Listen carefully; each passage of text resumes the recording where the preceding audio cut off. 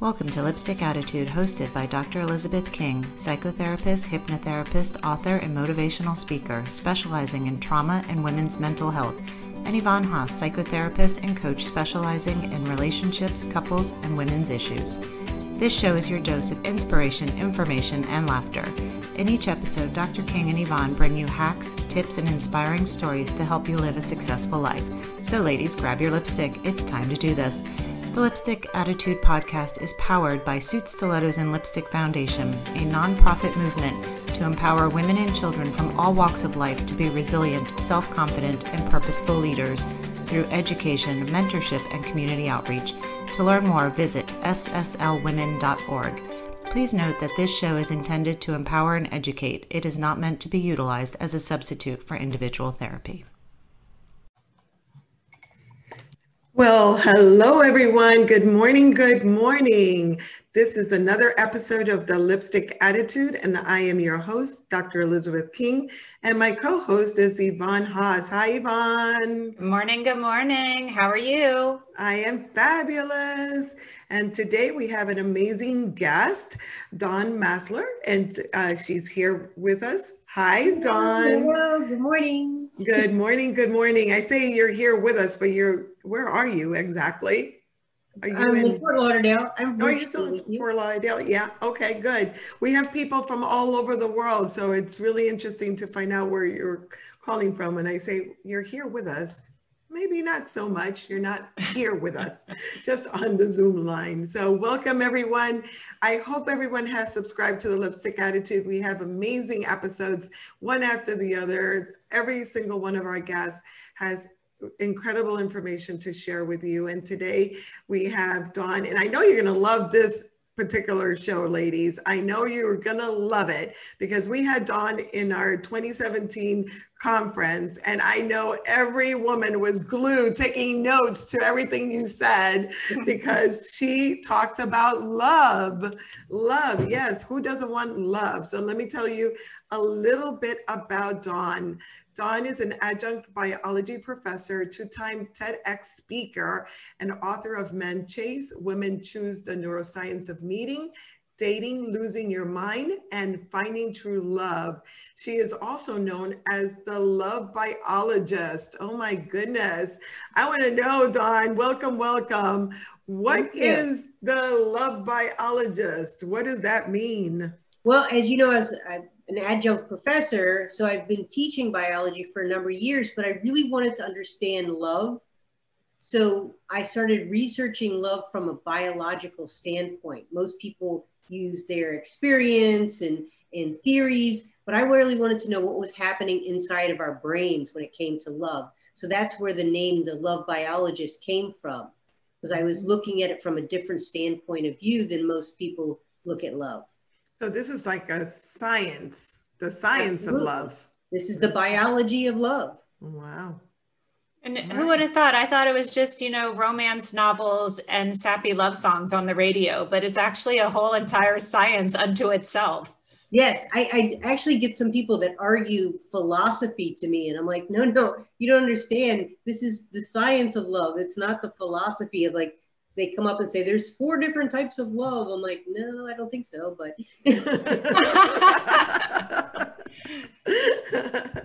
We also appreciate when people tell us how to do our job too. So we understand that feeling. Yes. Oh. So I'm looking at what's happening, the neuroscience behind what's happening in your brain, what's happening in your body, your responses, those type of things when it comes to attraction, falling in love, and being in love. So what inspired you to be in this type of work? I mean, I understand that love in and of itself might be very inspiring for some, but what inspired you? Well, it was actually kind of a long road. I started out having trouble in relationships, and my first book was The Broken Picker Fixer for women that are attracted to That's a great title. That's an awesome title. So and that was more about like fixing yourself so you attract the right person. And then I got into a relationship, And I really wanted to understand love. I wanted to understand how this relationship was kind of working. And I didn't really feel like it was the right, it was love, but it wasn't quite in the right vein. I guess I wanted more. So I really wanted to really understand love. To be honest, I was almost like trying to manipulate love in a way. Why not? Well, I learned why not, because right after I published the book, we ended up breaking up. Yep, that's why not right there, that's baby. Apparently men don't like to be manipulated. So I love it. That's hilarious. That's awesome. That is awesome. That's gonna go as the quote of the laugh day. about it now, but it wasn't funny when I was doing an interview with the woman in the Atlanta Constitution, and we had just announced that he was breaking up, and I'm interviewing with her, and I can hear my voice cracking because I was upset about breaking up, and I'm just like, oh, please don't let her get the, don't let her hear this. But it was a tough time. But we ended up getting back together, and of course now we're married. But it was a learning experience on the other end of it. So what I was really, I didn't realize what I was doing at the time, but I was like, I was trying to figure out love to be able to figure out that relationship. And I was kind of beating him over the head with the science, and I finally was able to like let that go. So apparently your picker wasn't broken then. No, my picker has been fixed. I am married to a wonderful man, but I needed to be more authentic in the relationship and less in my scientific brain and more in my heart. So congratulations, because you just recently got married to that wonderful man. So congrats. So I have a question about that. So how did you come to terms that you, the love scientist, the love biologist, didn't have it right as far as your application of your theory? Well, you're correct. I still had it right. But my application, I was strong arming the application process. Wrestling that bad boy to the ground, man. Exactly. So there are several components to love. And the last one is for long-term love is practicing long-term love.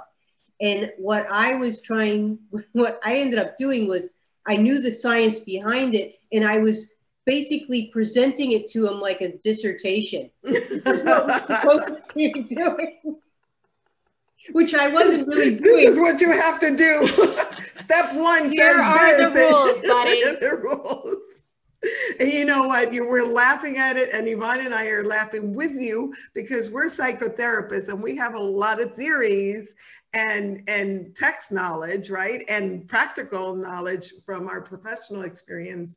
But when you are doing it for yourself, you have to be very cautious not to fall into this is the box and this is what it needs to look like. And if it's not checked off, walk, you hit the road, Jack, so you have to really step back a little bit.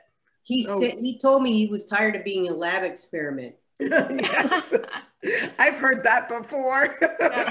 My husband says he's not sure in an argument if he's apologizing because he's actually sorry or if because my therapeutic Jedi mind skills have made him think that he's sorry. And I'm like, well, what's the difference if the argument ends? Yeah.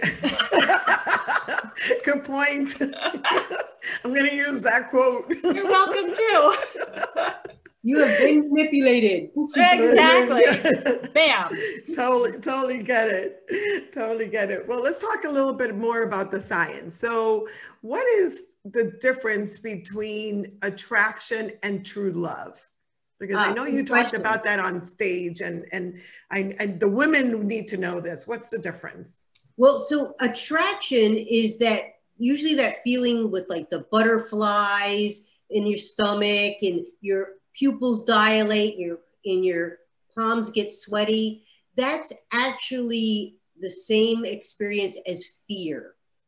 It's the same biological. Really? As it should be. We should not tell the men this right now. If you're scared, you're right on. You're good, baby. You're good. There's a subtle line between fear and thrill. Fear and excitement. Yes. So fear, excitement is just fear that you're enjoying, and distress is fear you're not enjoying. So attraction is really kind of fear that you're enjoying, and fear actually heightens attraction. So that's one of the reasons why a lot of women are attracted to the bad boy and to the not to the guy that's not necessarily available, because that fear. They did a study, and it was a bridge study where they had people walk along this bridge that was high up, and it was really scary. And you look down, it was kind of a rickety bridge. And then they had to meet a person at the end of that bridge or in the middle of the bridge, and they measure the attraction. And what they found is that the person that was on that high bridge, as opposed to somebody on a small bridge over a babbling brook, had a heightened sense of attraction to meeting the person on the bridge.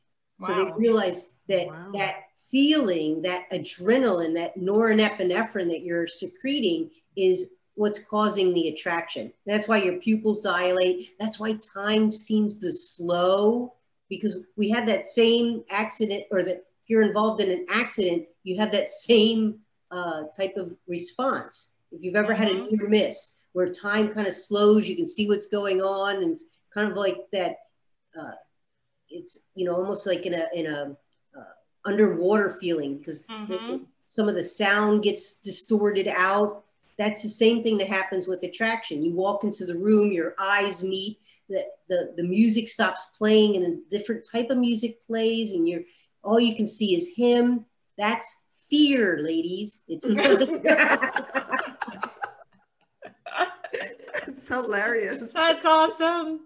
But the problem is we think that's love, and we get into this relationship, and it's called misappropriation of love, or misappropriation of attraction. And I was getting into these relationships with these guys because I thought, oh, it's got to be love. I had the feeling. And the problem is, in order to keep getting that feeling, I had to heighten the fear. So we end up getting into these dramatic type relationships, these on again, off again relationships, these fighting relationships, because we're still trying to get that feeling back. So the classic example, and I'm kind of aging myself a little bit, but is Tommy, or it was Pamela Anderson and Tommy Lee, right? They had this crazy on again, off again relationship that ended up at the end of 2.5 years, ended when he did 4 months in jail for domestic violence. So that's where those relationships tend to be. And that's what I was finding myself into, because I didn't understand attraction and love. And then I learned before I even wrote the book that it was different. And that's when I ended up getting into a different type of relationship.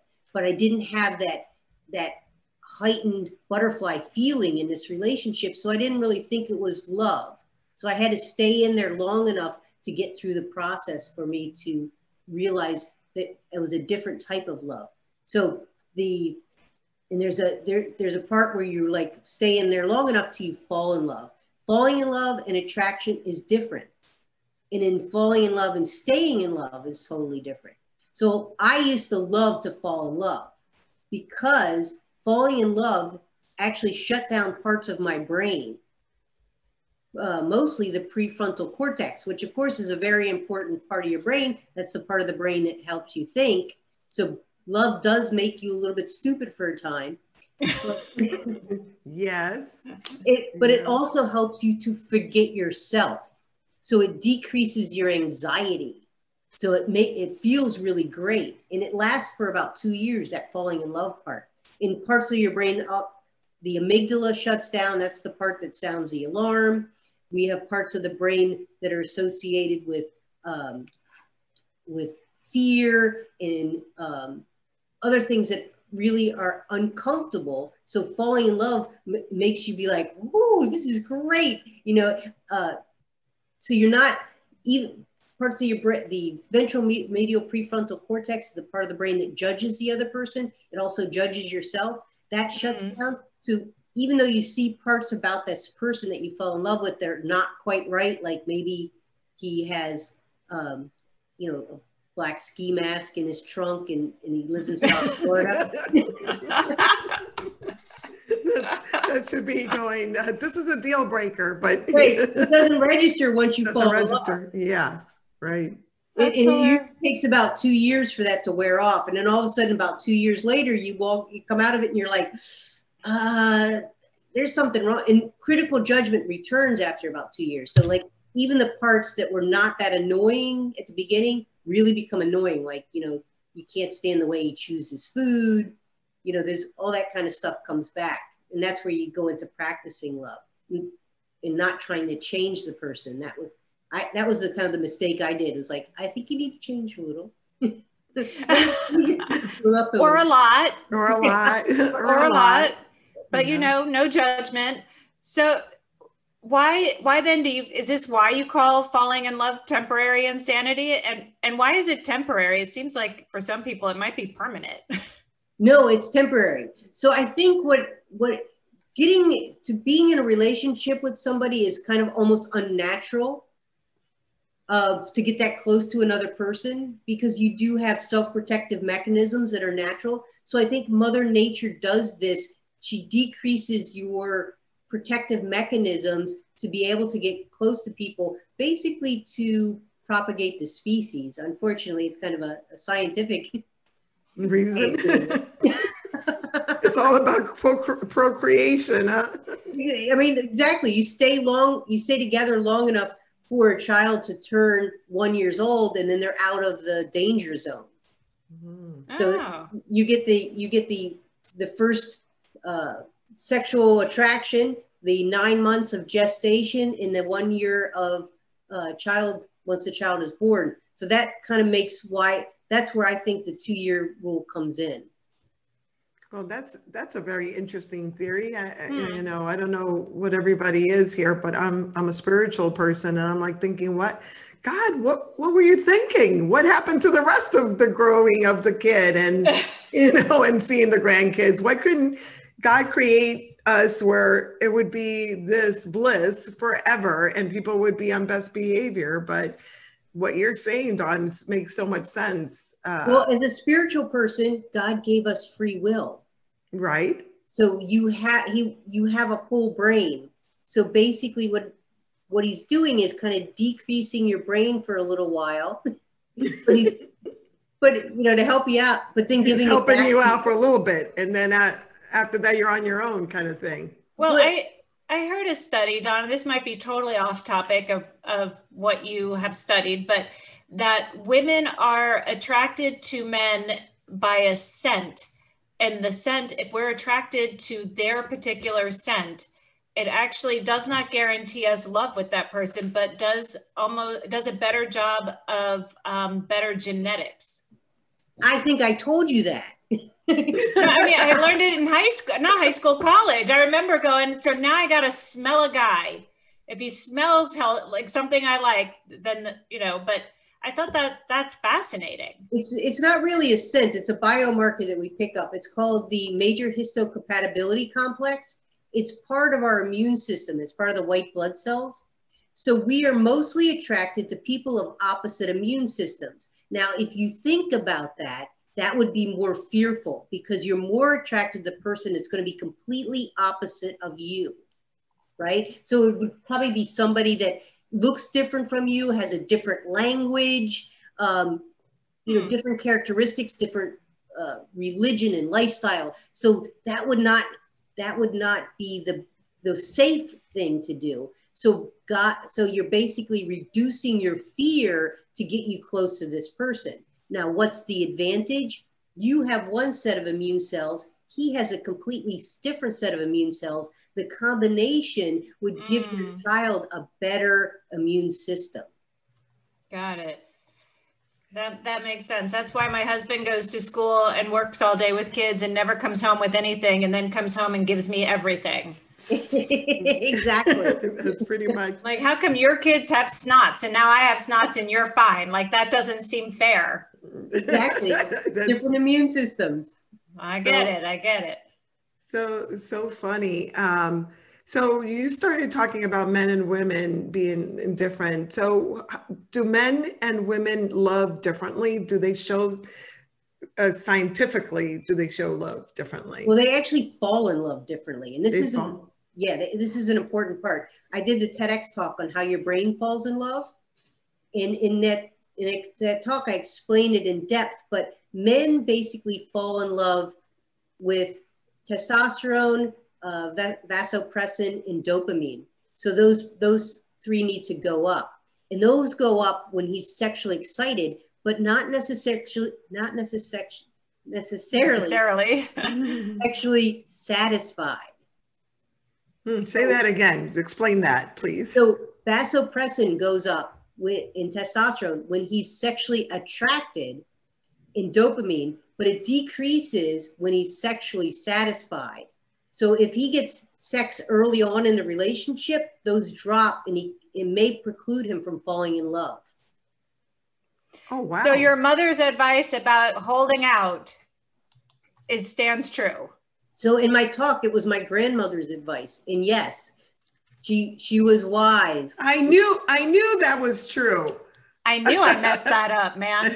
I knew that was true all along. That's been my theory. So the testosterone actually drops when a man commits, which we believe helps precipitate the falling in love is like an enzymatic effect. So the enzymes increase and then they have a dropping and then in the enzyme something happens. That's what we see in biology all the time. So when we see those increases, if a man commits, the testosterone drops, which may cause the other two products to drop, and then that would cause the falling in love. And then that causes the brain to deactivate, all the other things that we just talked about. But here's the difference. For a woman, it's dopamine. Hers is going to be oxytocin. So the oxytocin increases as she cuddles, gets to, starts dating him and gets excited, but it rapidly increases at orgasm. So if she has a sexual relationship early on, she's more likely to fall in love and he's less likely to fall in love. Now, once she falls in love, remember those parts of the brain deactivate. So now that she knows, like maybe she shouldn't be going to his house at 10 o'clock at night just because he called for a booty call, but she still finds herself walking out the door and she can't understand why. Because she's fallen in love and he hasn't. Oh my God, listen, it is amazing we make this stuff work together in relationships. If we had known it was all of that at the beginning, we might shy away. Well, but I'm not saying that all men are like that. The higher testosterone men are less likely to fall in love. There are some men out there that are actually kind of, in that part of my study, I was taking testosterone samples of men and I was like, this is really weird. Some that are not in relationships have testosterone levels of commitment. Why is that? And the reason is because testosterone is an expensive, for the body wise, an expensive hormone to keep elevated. So that men are on the prowl all the time have elevated testosterone, but men that are not really looking, their testosterone will naturally lower. And then if they happen to bump into a woman, they're more likely to fall in love quickly, especially if he thinks he's got a big prize. Okay. So it's not necessarily all men that you're taking that risk for. So I've had people go, well, I had sex early on and we still fell in love. And it's like, yeah, it doesn't apply. You're taking a risk there in that worked out for you, but it depends on the man. So if you've got a guy that really has a lot of women, then he's going to be the higher testosterone guy. And there's a part of the brain called the pursuit spot. The guy that's really in pursuit has higher testosterone levels. So are those our bad boys? Yes. I love me some bad boys from a Yeah, distance. bad boys, we call them players. We have all kinds of names for them. But so when I was doing my initial study with the testosterone, I was actually going into the library at Nova and asking guys if they would spit into my tube. So you were testing the testosterone level? Exactly. So it appears that a lot of the guys that are spending their Friday nights in the library may have lower testosterone levels. Yep, that makes total sense. So I wonder if women should have a little sample tube for them to have the guy spit in there. I think you just go to a library on a Friday night and take your pick. But it's not necessarily true, because I did find some guys that were. I had one of the guys, I asked for the sample and I said, "Are you in a committed relationship?" And he said, "Oh no." The question was, "Do you cheat?" Because that was part of my research. I said, "Do you cheat?" And he handed me his card and went, "Yes, I do." Oh. Wow. And didn't hold back on that, huh? No. Oh, the man's got a card. I think it's called a player card. That's a player frequent card? flyer card, something. Wow. So let's ask you this question, because I know all the women listening to this program are going to be asking this. What would be the top 3 tips for a woman to find true love? Well, so the top 3 tips is don't rely just on the feeling. You take the time to get to know the person, and sometimes you may not be necessarily completely attracted to him, but once you start talking to him, he'll grow on you. That's the better relationship. Grow on you like a wart. Exactly.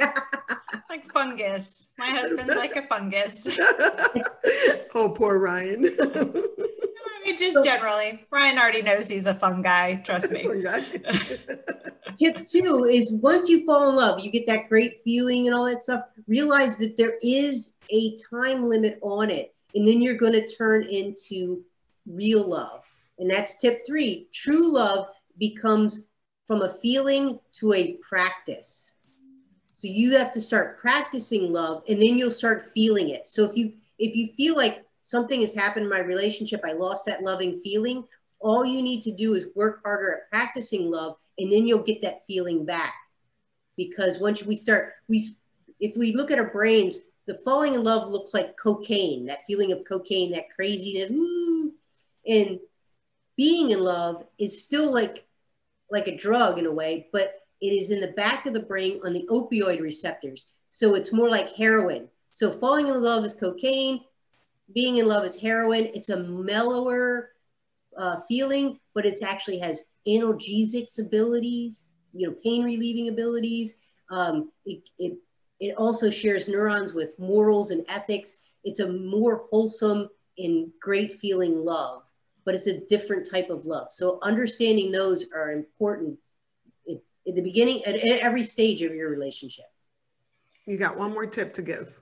That was the third. That was the third? So the attraction, realizing falling in love is limited time period. Oh, the limited time. Okay, yeah. perfect. And then third is practicing love. So what happens to the brain during heartbreak then? Oh, yes. So one of the things that happens in the brain, which is really kind of weird, when we fall in love, our serotonin level drops. Serotonin is the hormone of happiness. So if we break up, particularly early on in a relationship, it feels really painful because low serotonin is associated with depression. Mm-hmm. So that's one of the problems when it comes to, particularly when a woman falls in love and he doesn't. So she's really left with this, like she's fallen in love, her serotonin level's low, she's really in dire straits. So gotcha. To combat the heartbreak, the best thing you can do is try to take care of yourself. Do things that you find fun, get out. Don't play those sad songs. Don't watch those sad movies. Don't do any of that. Just get out and enjoy yourself, and that brings back your serotonin level more rapidly. So all those movies that they make about sitting there eating bonbons and drinking the bottle of wine and prank calling him are probably all bad ideas for your serotonin level. Bonbons are okay. Bonbons will boost up your serotonin and dopamine a little bit. But all the rest of it is bad. It just keeps it lower. Interesting. Wow. And of course, alcohol is a depressant. Yeah. So you're throwing that on top of being depressed. That's bad too. How about getting out and getting a rebound right away?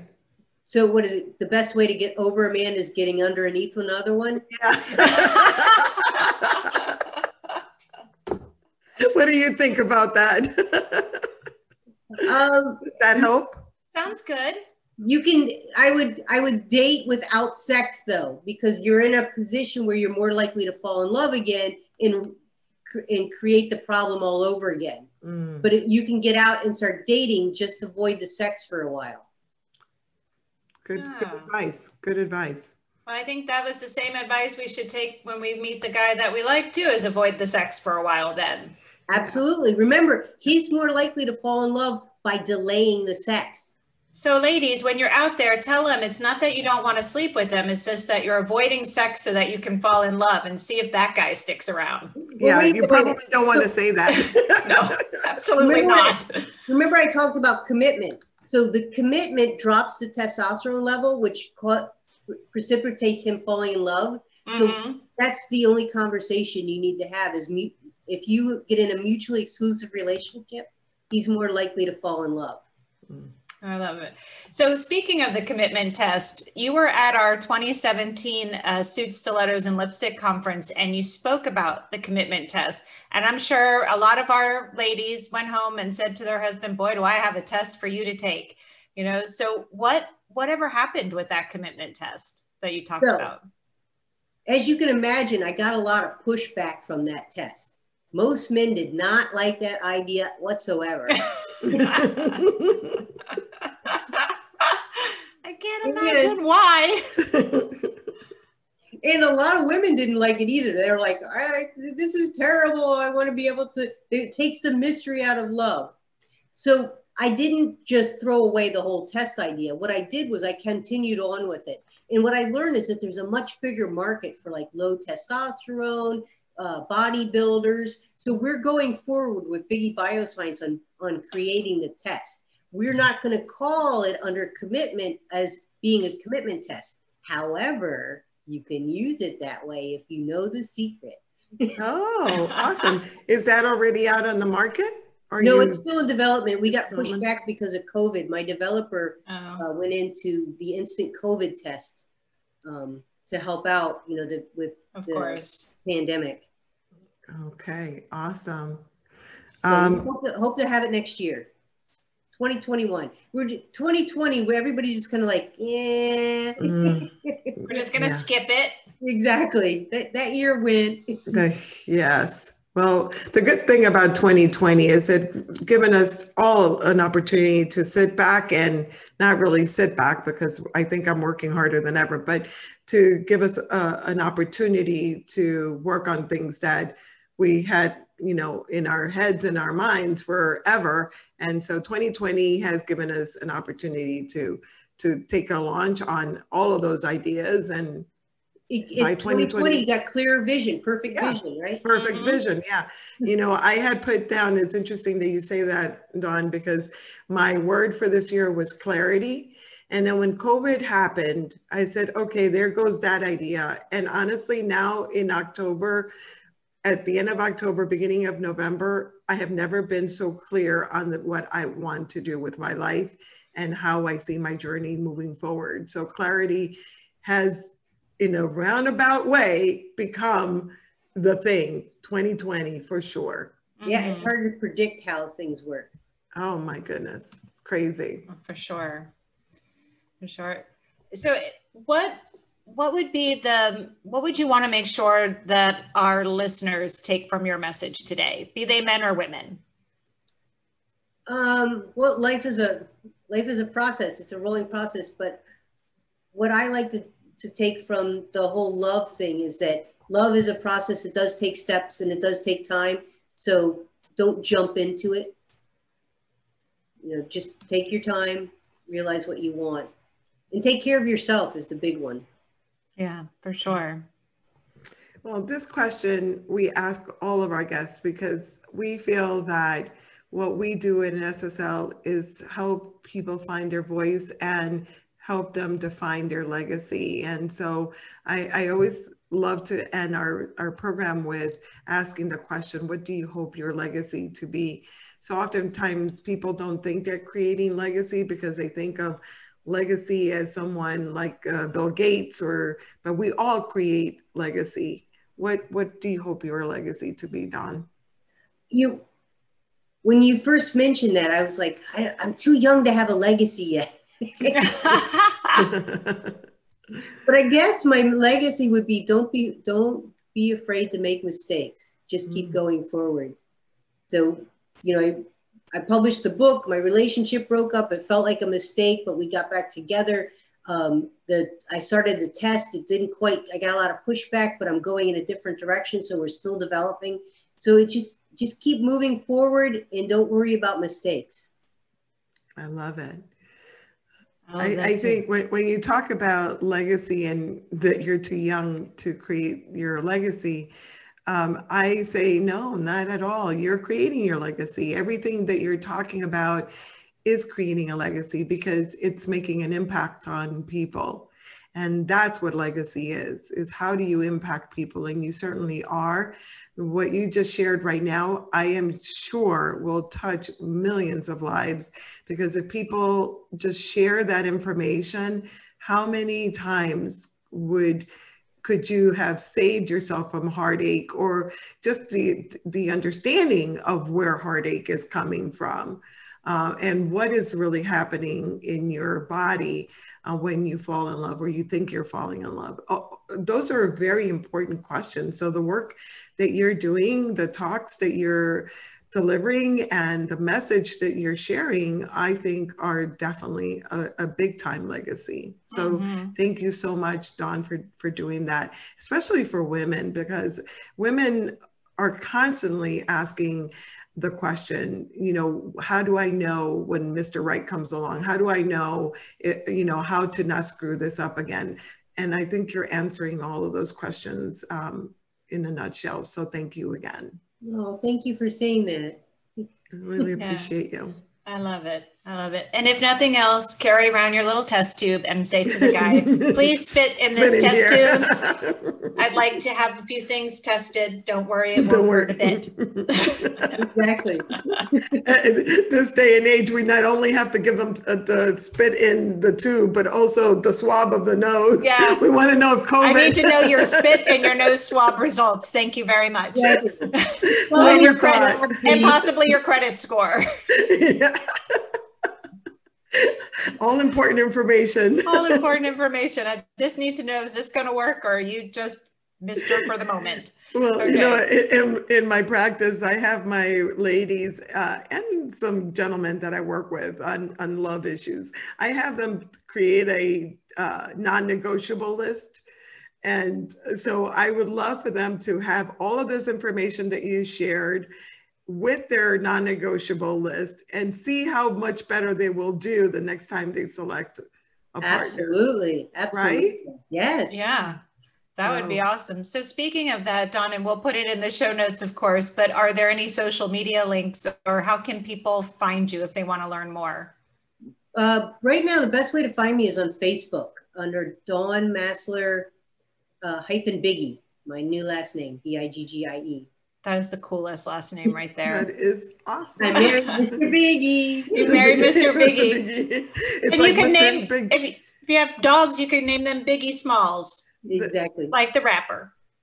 You know that Sex and the City show, there's Mr. Big there, but you have Mr. Biggie. So it's even better. Well, the interesting thing is when I started writing, I had a column in a magazine called Dawn Sex in South Florida. Oh. Before I ever met Mr. Biggie. Oh, wow. That's really funny. That is really funny. So you're the original Sex in Our City then. Yeah, we need to see Dawn, you on the bus, on the bus, on the side of the bus. Yeah, that's awesome. I love it. Oh my gosh. Keep you out. I love it. All right, we're ready for this? Ladies, we are ready for this. So let's do it. Lipstick is our war paint, and it's what we put on to go out and face the world. It definitely symbolizes our resilience and strength and courage. Listen, ladies, life is going to throw us a bunch of curveballs and wrenches along the way, but if you've got your lipstick attitude on, you'll not only be a survivor, you'll be a thriver. So here we go. Amen to that. Thank you so much, Dawn. You were awesome. I loved sharing this time with you and getting more information that I can pass along to my patients that are seeking this love forever. And I hope that you will come back and join us again, because I know we could talk for hours with you. Thank you so much. Absolutely. I love your work. I love being involved with your clan and your tribe. And thank you. You're doing fantastic work. Thank you so much. Everyone, have a wonderful one. Keep sassy. And don't forget to go on our website, sslwomen.org. We're doing a lot of great things. We have a toy drive coming up. Make sure you're part of that. Let's help the children. December 9th, put it on the save the calendar. And also make sure that you have subscribed to the podcast so that you can get notified every single time there's a new podcast. We love you guys, and just make sure that you go out there and do your thing, because you know what? You're very special and you are enough. Have a great one. Thank you so much. Thank you, Dawn. Thank you. Bye.